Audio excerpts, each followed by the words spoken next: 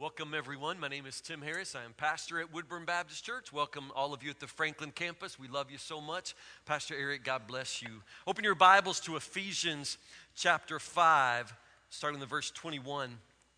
This is the third in a sermon series entitled Promises to Keep. We're in the middle of a message series talking specifically about marriage. I know that not everybody is married. I also know from reading scripture that not everybody's supposed to get married. Marriage is very much an ideal in our culture, but in scripture, if you read the words of Paul and in other places, it's pretty obvious that marriage is something that God chooses for some people, but not everybody. Singleness is certainly a virtuous lifestyle, a way to live and please God, if that is what God chooses for you. But at the same time, if you are married, then God's intention is that you learn to glorify Him through your relationship with your spouse. But often that becomes very, very difficult. At church, I know that it's hard because we look across the pews at one another, and it often seems like everybody else has an easy marriage, and if most people knew how hard we have it at home, they would think that we're weird. But understand, we all struggle in the same ways. We all look better on Sunday morning than we do everywhere else. You didn't see us at home on Saturday or Friday night or whenever else that we were having our difficulties. Most all of us have to piece together a happy marriage out of small scraps every single day, and it's not easy. If it were easy, everybody would do it. At the same time, I just want to bring you back to the basics of what marriage is about. It's about promises. We've talked about 3 so far. The third one will be today. The first we talked about was the promise of priority. You say to your spouse, next to Christ, you are my priority. The second promise was the promise of pursuit. I will pursue you always. And today, the third promise of marriage, the promise of partnership. And for that, we turn to Ephesians chapter 5. We're going to start in verse 21. The promise of partnership.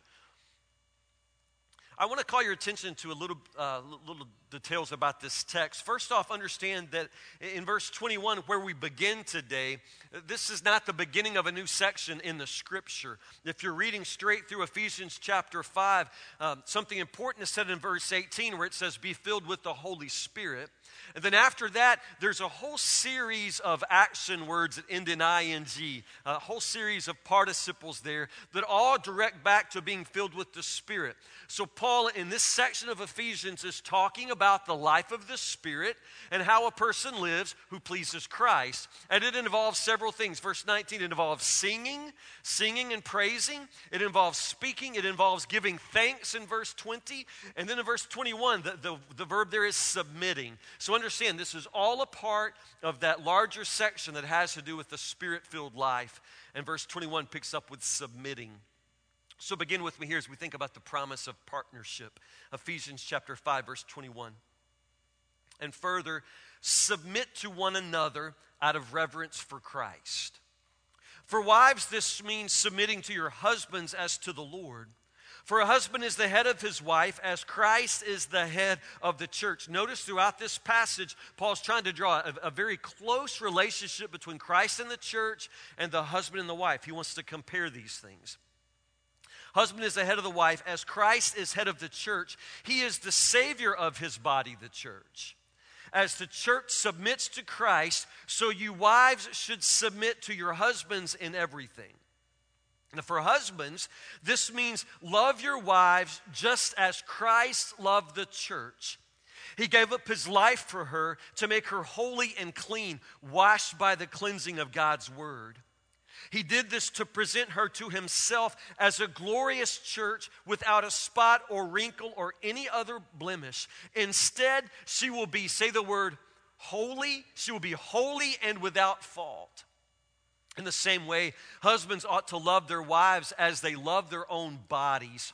For a man who loves his wife actually shows love for himself. No one hates his own body, but feeds and cares for it, just as Christ cares for the church. And we are members of his body. As the scriptures say, a man leaves his father and mother and is joined to his wife, and the two are united into one flesh. This is a great mystery, but it is an illustration of the way Christ and the church are one.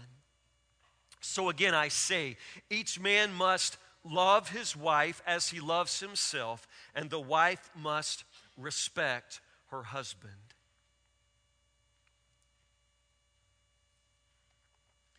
4-year-old kid named Brandon was ring bearer at his Aunt Patty's wedding. He was 4. He did a great job. Everybody remarked at what a good job he did. He was masterful. At rehearsal the night before the wedding, this kid was so serious, it was kind of funny, just that serious. They didn't have the little pillow for him, but he held a hymnal in his hand as he stood on the stage for rehearsal, and he just stood and looked straight ahead. Looked scared to death, just as serious as he could be. People laughed about it. The thing was that the next day at the wedding, Brandon was the same way. 4-year-old kid at his aunt's wedding. He walked down the aisle just as straight as he could be. He stood on the altar with the pillow, with the rings, and he just stood there serious as he could be, just looking straight ahead. Looked scared to death. It was funny. But he was so serious. And it really wasn't like him to be that serious. You couldn't get a smile out of him. You couldn't make him joke with you at all. He was just very serious all through the whole wedding, straight ahead, serious as he could be. And he was that way at the reception. I mean, the reception, the party, the cake, it's all over. But still, this boy, Brandon, 4 years old, was so serious. And his parents began to notice, this just isn't really him. Something's bothering him. He's so serious. He fell asleep on the way home from the reception in the car, so they had no chance to talk to him till the next day. He came out for breakfast, 4-year-old Brandon, and he was still just really serious. Something was bothering the little fella. So finally, Dad said, Brandon, are you okay? Is there something bugging you? He said, no, I'm fine. Dad said, something's just not right with you ever since the wedding. I just want to make sure everything's okay. The boy said, I'm fine, Daddy. And then he said, Daddy, can I ask you a question? Did I get married yesterday? Father said, no, son, you didn't get married. You were the ring bearer. You didn't get married. Aunt Patty got married. You were just the ring bearer. He said, so I didn't get married? What was I doing up there? I tell you this story because it reminds me of a lot of people I meet in life, people who seem to have this vague recollection of having been in a wedding ceremony. People who have this knowledge that there was a service and they were in it, but for the life of them, they're not exactly sure what they did up there. I'm talking about married people.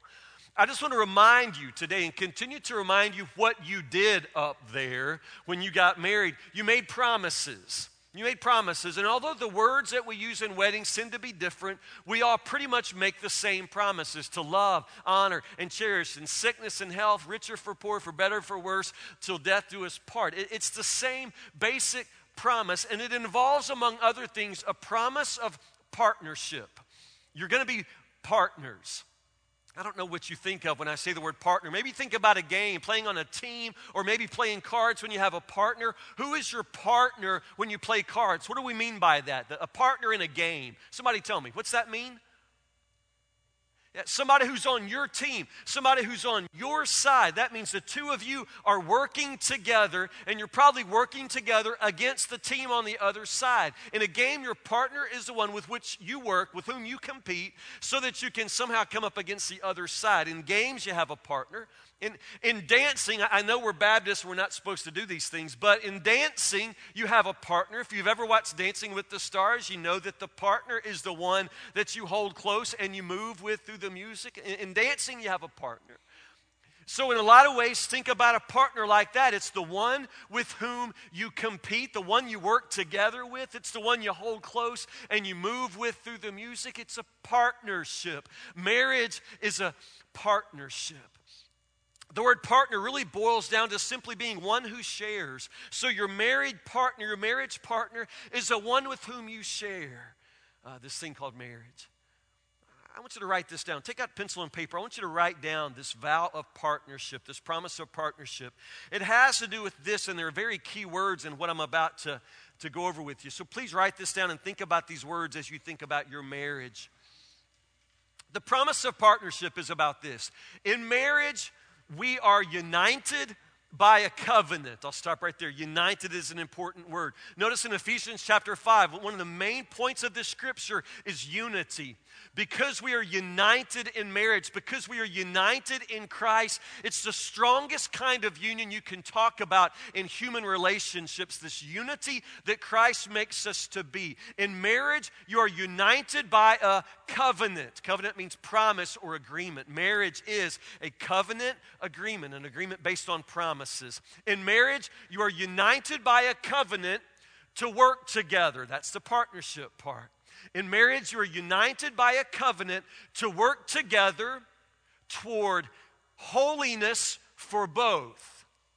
Holiness for both and happiness for the other. Marriage is a partnership.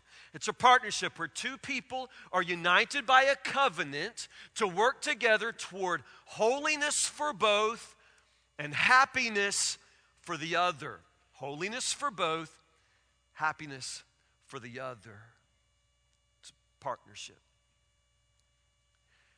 But I know that in a lot of our marriages, as life comes in and life begins to happen, the partnership breaks down.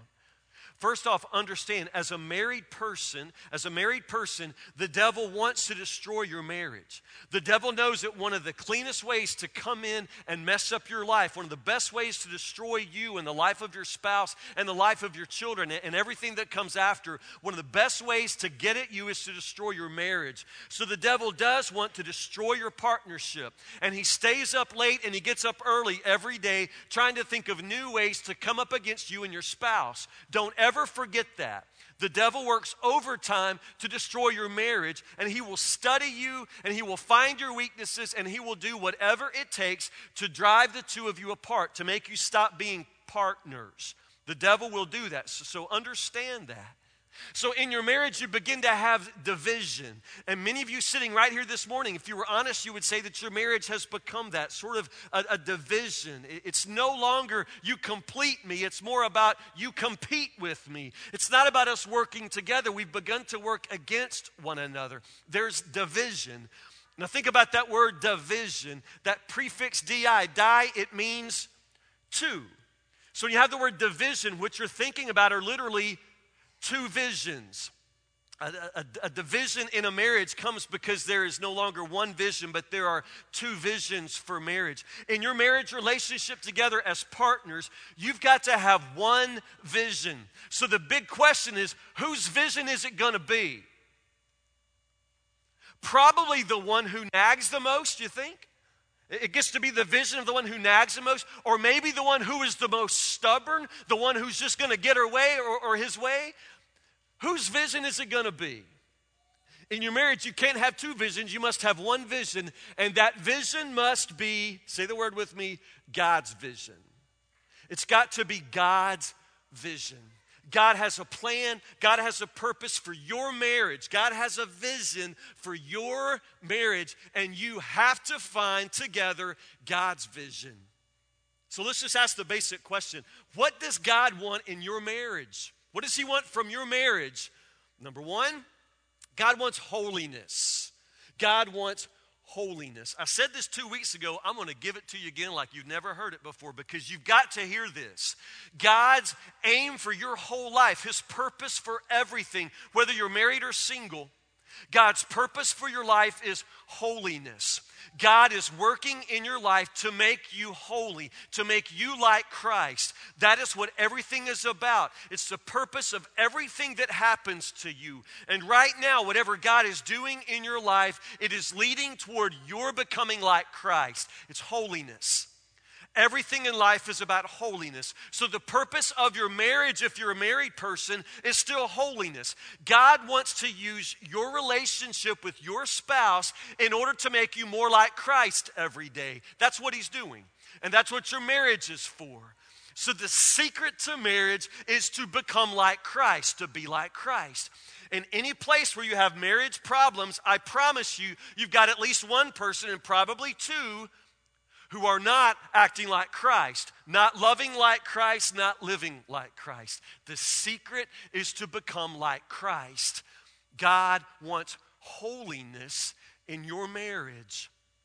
The problem is we often seek, instead of holiness, we seek happiness. We want happiness. So forget about holiness. I feel like I would be happier if I had a jet ski, or if I had a new fishing boat, or if I could go and spend a whole day and spend my whole paycheck in Hobby Lobby, baby. That would make me really happy. And so you have marriage partners who begin only to seek their own happiness. They're seeking happiness. And they seek happiness instead of holiness. So here's the rule. You can write it down. If you seek happiness instead of holiness, you will find neither. You will find neither happiness nor holiness if you chase after happiness. Happiness is not your purpose, and it's not the purpose of your marriage. It's holiness. So if you will seek holiness before happiness, guess what? You'll find both. You seek holiness before happiness, you will find both. God's vision for your marriage is about holiness. And you're to work together so that you can find holiness. Both of you find holiness. And then I encourage you to seek the happiness of the other. It goes back to the second thing about God's vision for your marriage. It goes back to verse 21, that word that has been so used and misused when we speak about marriage. The word is submit. Further, submit to one another out of reverence for Christ. I purposefully begin this sermon in verse 21 because most preachers don't. And I think it's wrong. I think it's misleading when you start at verse 22 with wives submit, because you've just taken that whole instruction to the women out of its context. There's a larger context here where we're talking about the duty of every Christian, every person with the Spirit of God.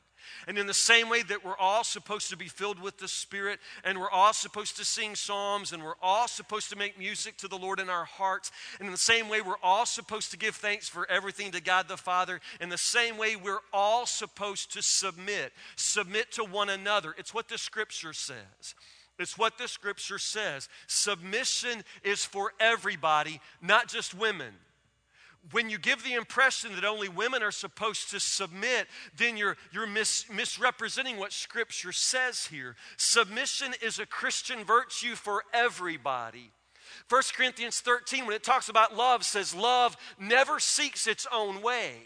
So you can't talk about a Christian marriage and set it up where one person always gets his way and somebody else always has to submit. That's not the godly vision of marriage. That's not what it says here. It says, submit yourselves to one another. That's everybody. In other words, it's never about getting your way, whether you're the husband or the wife. It's never about you getting what you want. It's never about one person getting to bark out instructions or one person getting to be the family member around which everybody else has to revolve. That's not Christ. If we suggest to husbands that they are able simply to always have their way, then we're not teaching men that Christ is their example. That's not how Christ is. Christ never sought his own way. He laid down his life for the world. You understand that? And Christ is everybody's example in marriage. He's the example for the women, and Christ is the example for the men.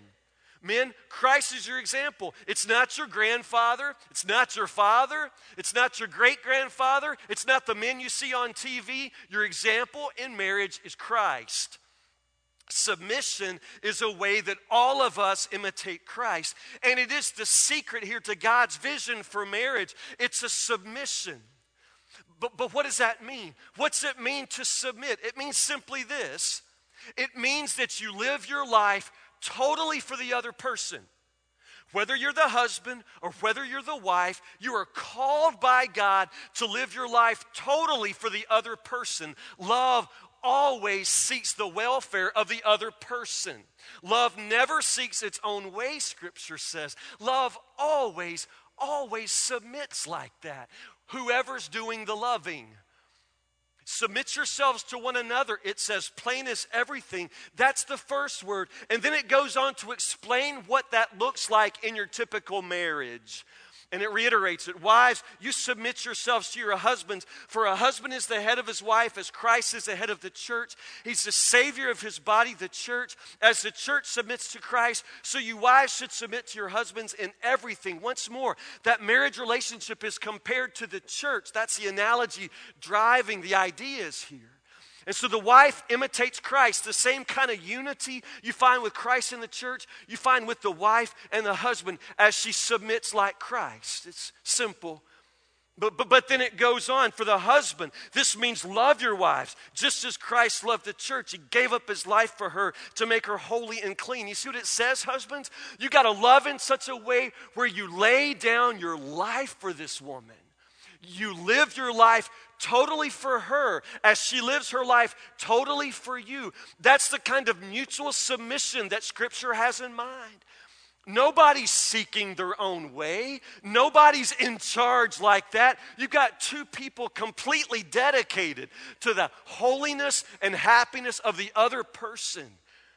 That's heaven on earth. That's heaven on earth. But we don't get to experience that very often, do we? Man, if that's the partnership God has in mind, two people working together like that, working together for the other person's happiness and holiness, doesn't describe the way a lot of us experience marriage. Somewhere along the way, the partnership breaks down. And some of you are in the middle of that marriage right now. It's not working together anymore. It doesn't feel like two people on the same side. It feels like two people on opposing sides. You've got two visions now. So let's talk real honestly. How do you get the partnership back? If your marriage is strong and you've got good, strong partnership, this is how you strengthen it. So it's still for you. But let's talk about how to recover that sense of partnership. I got 3 steps for you. Number 1, write this down. Goes back to what I've been saying. The first step, you've got to get a new vision from God for your marriage. You've got to get a new vision from God for your marriage. Right now, what you see when you look at your marriage is not good. And honestly, when things aren't good, we tend to see only the bad. And this is why you've really got to get new eyes to see your marriage. God sees it clearly and God sees it perfectly. You're not seeing it very well. Ask God for a new vision for your marriage. You've got to see it like He sees it. And it is not all bad. Brother Tim, you don't know our marriage. You don't know. We got really, really complicated marriage. You don't understand. I don't have to understand, to be honest. Number 1, you should understand a few things. The two of you did not go out and invent a miserable marriage. There are lots of people who've been miserable in marriage before. Most of us in this room, we all struggle every single week. You are really not all that different from the rest of us. And we all get our marital problems out of basically the same basket.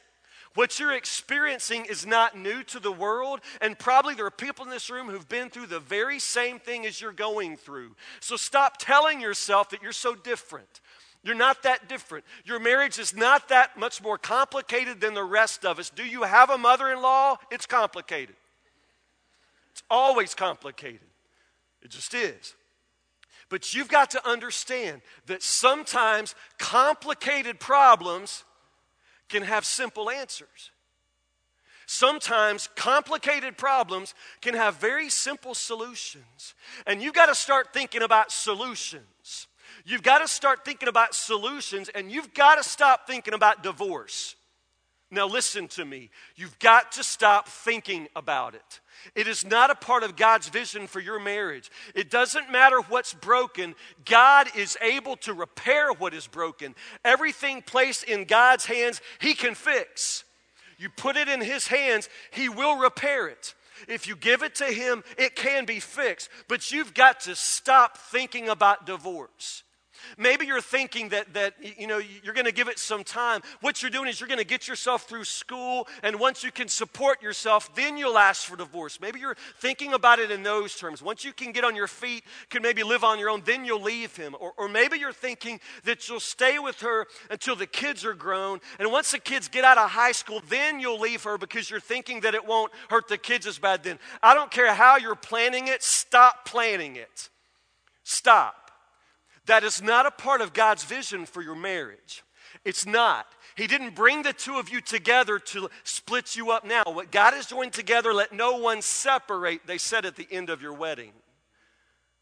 It's not part of it. And you've got to stop thinking about that. You've got to commit yourself to this marriage. You made promises, didn't you?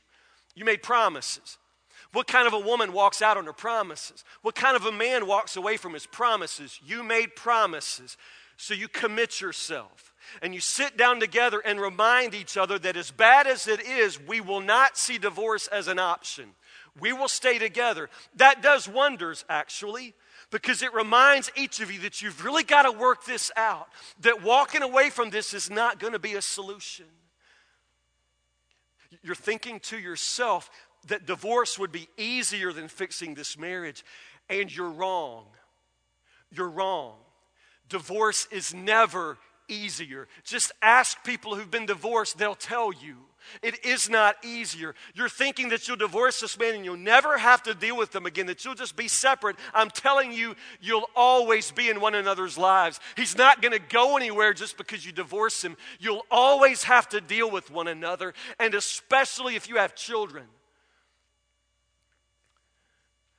You think divorce is easy. Scripture says, for this reason, marriage, a man will leave his father and mother, be united to his wife, and the two become one flesh. One flesh. And you're thinking that divorce somehow dissolves that, but it doesn't. It can't. There's a one flesh principle there that God honors and God creates.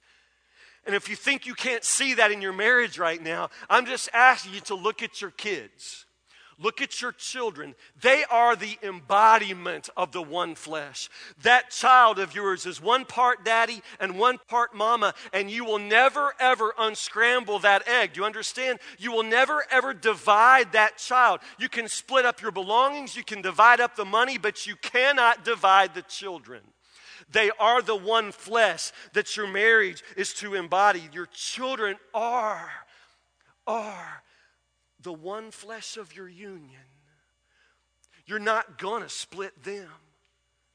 I'm telling you, divorce is not your option. You've got to stop thinking about it. You've got to stop going there. You've got to recommit yourself to this marriage. And the only way to do that is to get a new vision for it from God.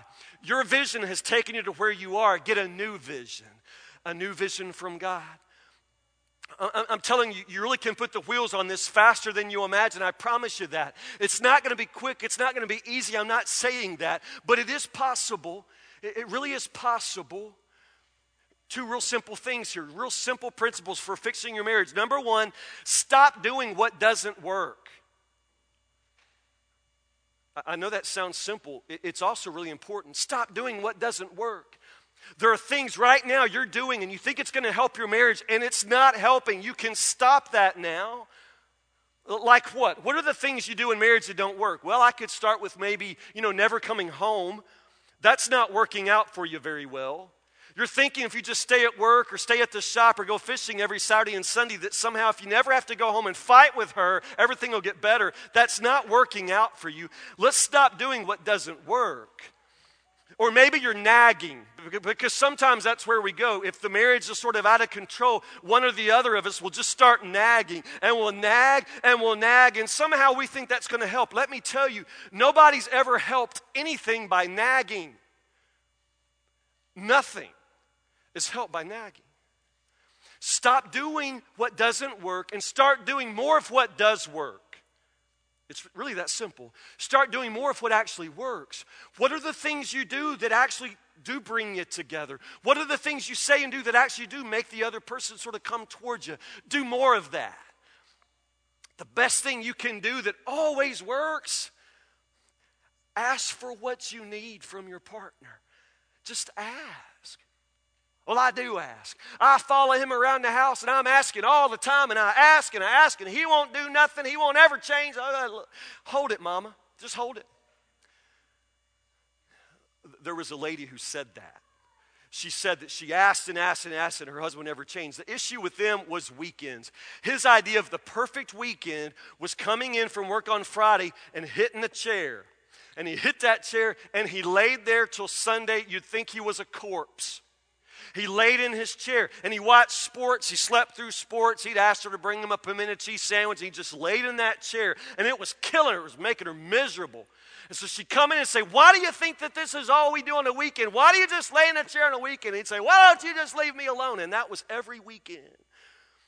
One Saturday night, she just had enough. She came in and said, you're driving me crazy. You lay there in that lazy chair, and all you do is just lay, and it's the weekend. And I don't know how in the world one person can eat so much pimento cheese and drink so many Diet Cokes and sit and watch so many golf games. And I'm telling you, you're driving me crazy just laying in that chair.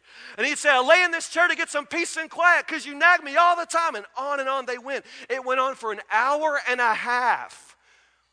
Finally, she was so mad. She said, I don't understand. It's a weekend. I don't know why you just can't take me to town and we could go out and get something to eat. And he said, well, let's go.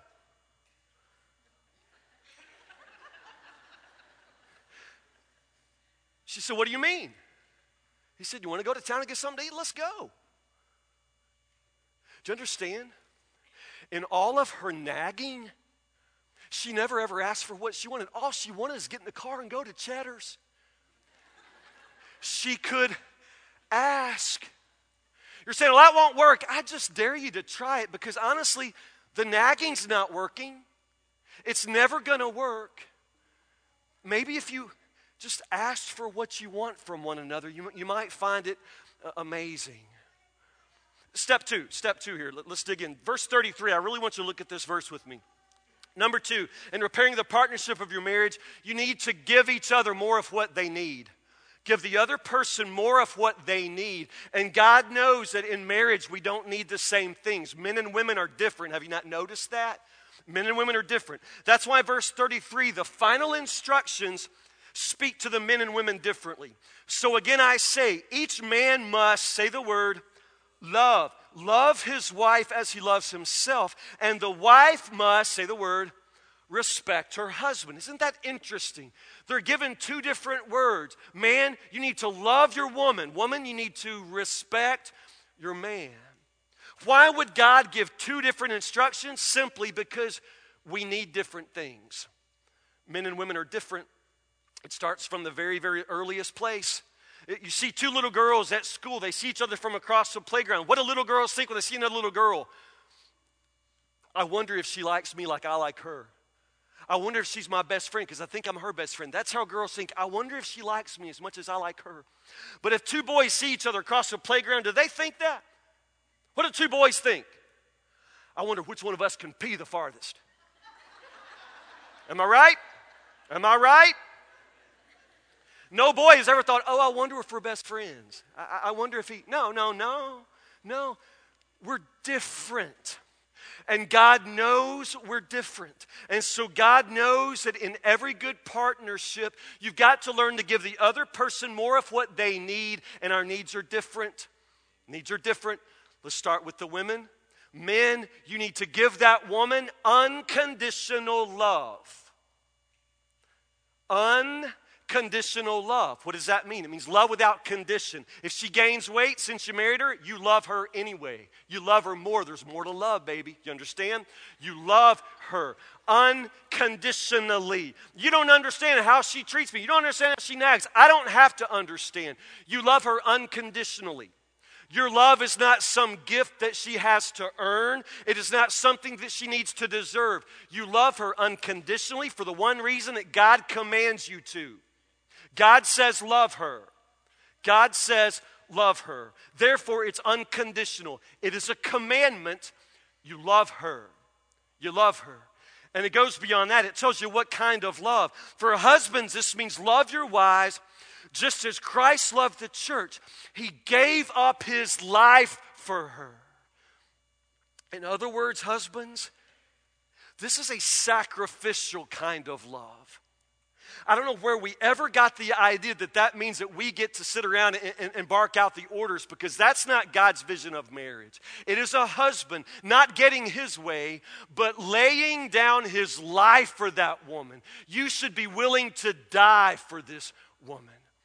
It's a sacrificial kind of love, and it pertains particularly to the man. You got to love her like this. She longs to feel secure with you. She longs to know that you love her. So sacrifice for her. It's simple. That means in your day-to-day life, whenever there's a sacrifice to be made, you make it. Talking to the husbands, you make it. You're both very, very busy. You're both at work, but suddenly your kid's puking at the school and somebody's got to go get the kid. Somebody's got to sacrifice. Guess who should do it? I say you, mister. You sacrifice. You are the one called to sacrifice in this relationship. If there's a sacrifice to be made, you make it. One pork chop left at supper. Who gets it? Somebody else, Bubba. You let somebody else have it. If there's a sacrifice, you make it. You understand? Not a single amen. If there's a sacrifice, sir, you make it. You are called to love her unconditionally. You are called to lay down your life for her. So if you're willing to give up your life, you should be willing to give up your way and everything else. God's vision that you live totally for this woman. Love her unconditionally. Love her. But notice the word's different for the women. Each wife must respect her husband. You know, honestly, we want to be loved too, but here's the thing. If a man doesn't feel respected, he'll never feel loved. That respect's got to come first for the man. We just need that. We need admiration from our wives. I know that sounds lame, but it's just how we are. Let me tell you something. If I were to right now pull the men out and ask them a simple question, if I ask every married man in this house, does your wife love you? All the men would say, of course. If I ask the men, does your wife love you? They would all say, of course. But if I ask the same men, does your wife like you? A lot of men would struggle. Do you understand the difference? We all feel like our wives love us, but we're not altogether sure that they like us. Why is that? See, respect has something to do with the way you treat that man and the way you talk to that man. And to be real honest, the way many wives talk to their husbands, it does not sound like respect. Whatever we do, it never seems to be good enough for you. We talked about the nagging, and sometimes that nagging, don't you understand? It rips right at the soul of that man. You continue to make us feel like we can never please you. Continue to make us feel like whatever we do, it won't be enough. And honestly, that is the perfect way to make us give up trying to please you and give up trying to do anything for you. We just can't please you. Do you understand? We need that respect. Well, Brother Tim, you don't understand my husband. He doesn't lift a finger to anything around the house. Well, I doubt that. He's probably lazy like the rest of us. But I know good and well that most of us do something by accident that's right sometimes. I mean, I'm not a great house cleaner, but sometimes I'll accidentally pick up a glass and take it to the sink. You understand? So your husband, sometimes he's got to do something right. And in the moment when he does, how do you respond? What do you do when he does something right? Let's just say, once in a blue moon, let's say tonight it's a miracle in human history. Your husband loads the dishwasher. He loads the dishwasher and you didn't even have to nag or ask. He just gets up and does it. What do you say? You're going to say, that doesn't go there. Glasses go on the top, then they go on the bottom, aren't you? If you got hit by a truck somehow and you were not able to care for the child, and your husband gets up and goes and changes the diaper, you'd come in here on your crutches just so you could say, diaper goes on the other end, wouldn't you? Wouldn't you? Come straight in there just to tell us that we're doing it wrong. Do you not understand what that creates?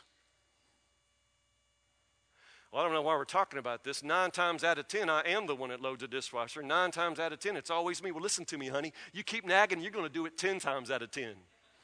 You'll be doing it 10 times out of 10. Because you are destroying the soul of that man.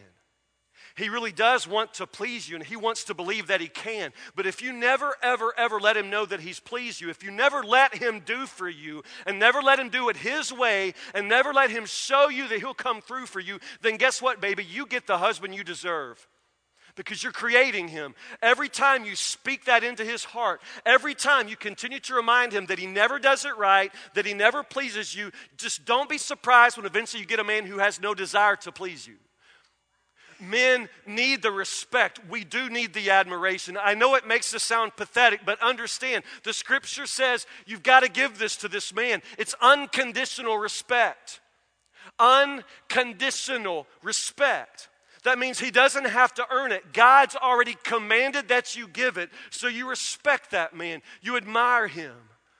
Most of us as men, we have it tough. I know women have it tough too, but it's tough on a man. Look at this economy. A number of us are unemployed in this congregation now. We take it in the gut every time we go to work. Our boss is on us. Everybody reminds us how we're not what we ought to be, how we're not living up to potential. We deal with that all of the time. We need to come home to a woman who says something different to us. We need to come home to a woman who admires us and believes in us and still somehow is willing to get on our side. If a man can come home to a woman like that, he can take it in the gut everywhere else. He'll do fine everywhere else, but he's got to have that from his wife. It's what the scripture says. Respect that man. When you were first married, you were his number one cheerleader. You laughed at all of his jokes. He shared his dreams with you and you told him what a great man he was, what a great man he would be. I'm saying what happened. Listen to how you talk to him now. Look how you treat him now. God says unconditional respect. He knows you love him, but he's not sure you like him because you don't show any respect for him. One last thing, I want you to see this. We're still talking about how to bring the partnership back together in your marriage. But there's a cycle, and I want you to see it. It goes back to verse 33 here, how the man needs respect and the woman needs love, and therefore the woman is commanded to respect her husband and the man commanded to love his wife unconditionally. But the thing is, as long as a man doesn't feel respected, he has a really hard time giving that love.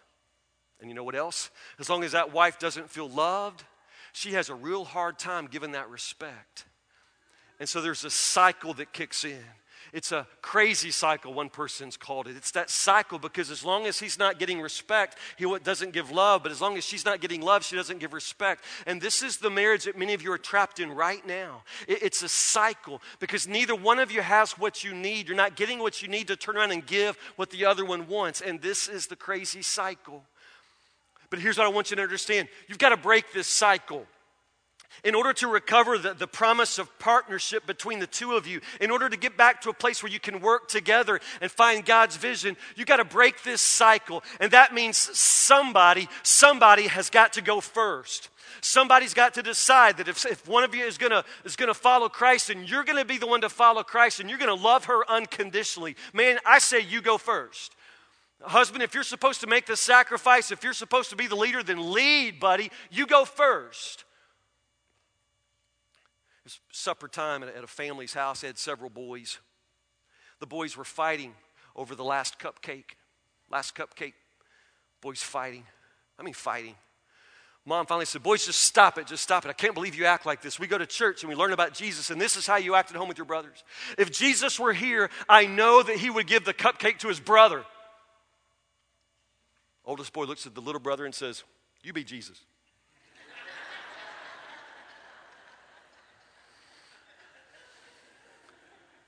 Somebody in this marriage going to have to be Jesus. Somebody's going to have to go first. I say you. I say you. Go home and respect this man. Give him what he needs. Give him unconditional respect. Believe in him again. Give it to him. He hasn't earned it. It doesn't matter. You need to give it. Believe in him. Communicate that you admire him and love him. Love his heart. Man, you got to go home and you got to love this woman like Christ would love her. So you better get with it. Lay down your life. Sacrifice whatever you have to sacrifice for the sake of this woman, for the sake of this marriage. Be like Jesus. I'm telling you, somebody's got to love Jesus enough to go back home, put something into this marriage. Somebody's got to become enough like Christ to go back home and act like Christ with the wife, with the husband. Because you're supposed to be partners. You're supposed to be working together toward holiness for both of you and happiness for the other person. You're supposed to be working together to have something together. Not just a house and family, but to really have something, love. Love between your hearts. You're supposed to be working together, a partnership. It's a promise that you made to one another. And I'm telling you, it's a promise worth keeping. Pray with me. Lord Jesus, for some of us, it has broken down. The partnership has broken down. We are no longer pulling with one another. We are pulling away from one another. And God, I pray that by your power and grace, you will do a miracle in the lives of married people in this church. God, I pray for men who will stand up and be godly, Christ-like men who will lay down their lives for the sake of their wives and children. God, I pray for men whose number one concern is the holiness of their families, Lord, and the happiness of their family members. And God, men who will sacrifice everything for the others. Lord, I pray for women who will stand up and become like Christ and learn to live totally for their husband, to live totally for him, to respect him and admire him and speak words of encouragement and building up inside of his heart, Lord. Oh God, it's horrible the way we take each other for granted. It's horrible the way we let the partnership crumble. So God, today I pray that you will give a new vision for marriage in the mind and heart of every husband and wife in this house. Oh God, all that's broken in these marriages, Lord, I pray that you will begin to repair the pieces. Lord, everything that's falling apart, Lord, I pray that you'll hold it together. Lord Jesus, I know that what we ask for and what we long for in marriage seems so far out of our reach. Lord, we know that it's only possible by your grace, by your power, by you coming, Lord, and living your life through us. So Jesus, come and take over and be the Lord of our hearts and the master of our emotions, Lord, so that somehow in our lives we can be holy like you. We can be like you. God, especially when we get home with our wives, our husbands, our children, help them, Lord, to see you in us. Lord Jesus, we know that you're speaking to our hearts today. Help us to listen and submit to whatever you have for us to do. It's not our way, Lord, but your way. Help us, Lord, to submit to you. In Jesus' name we pray. Amen. For some of you, what we're talking about is so out of reach because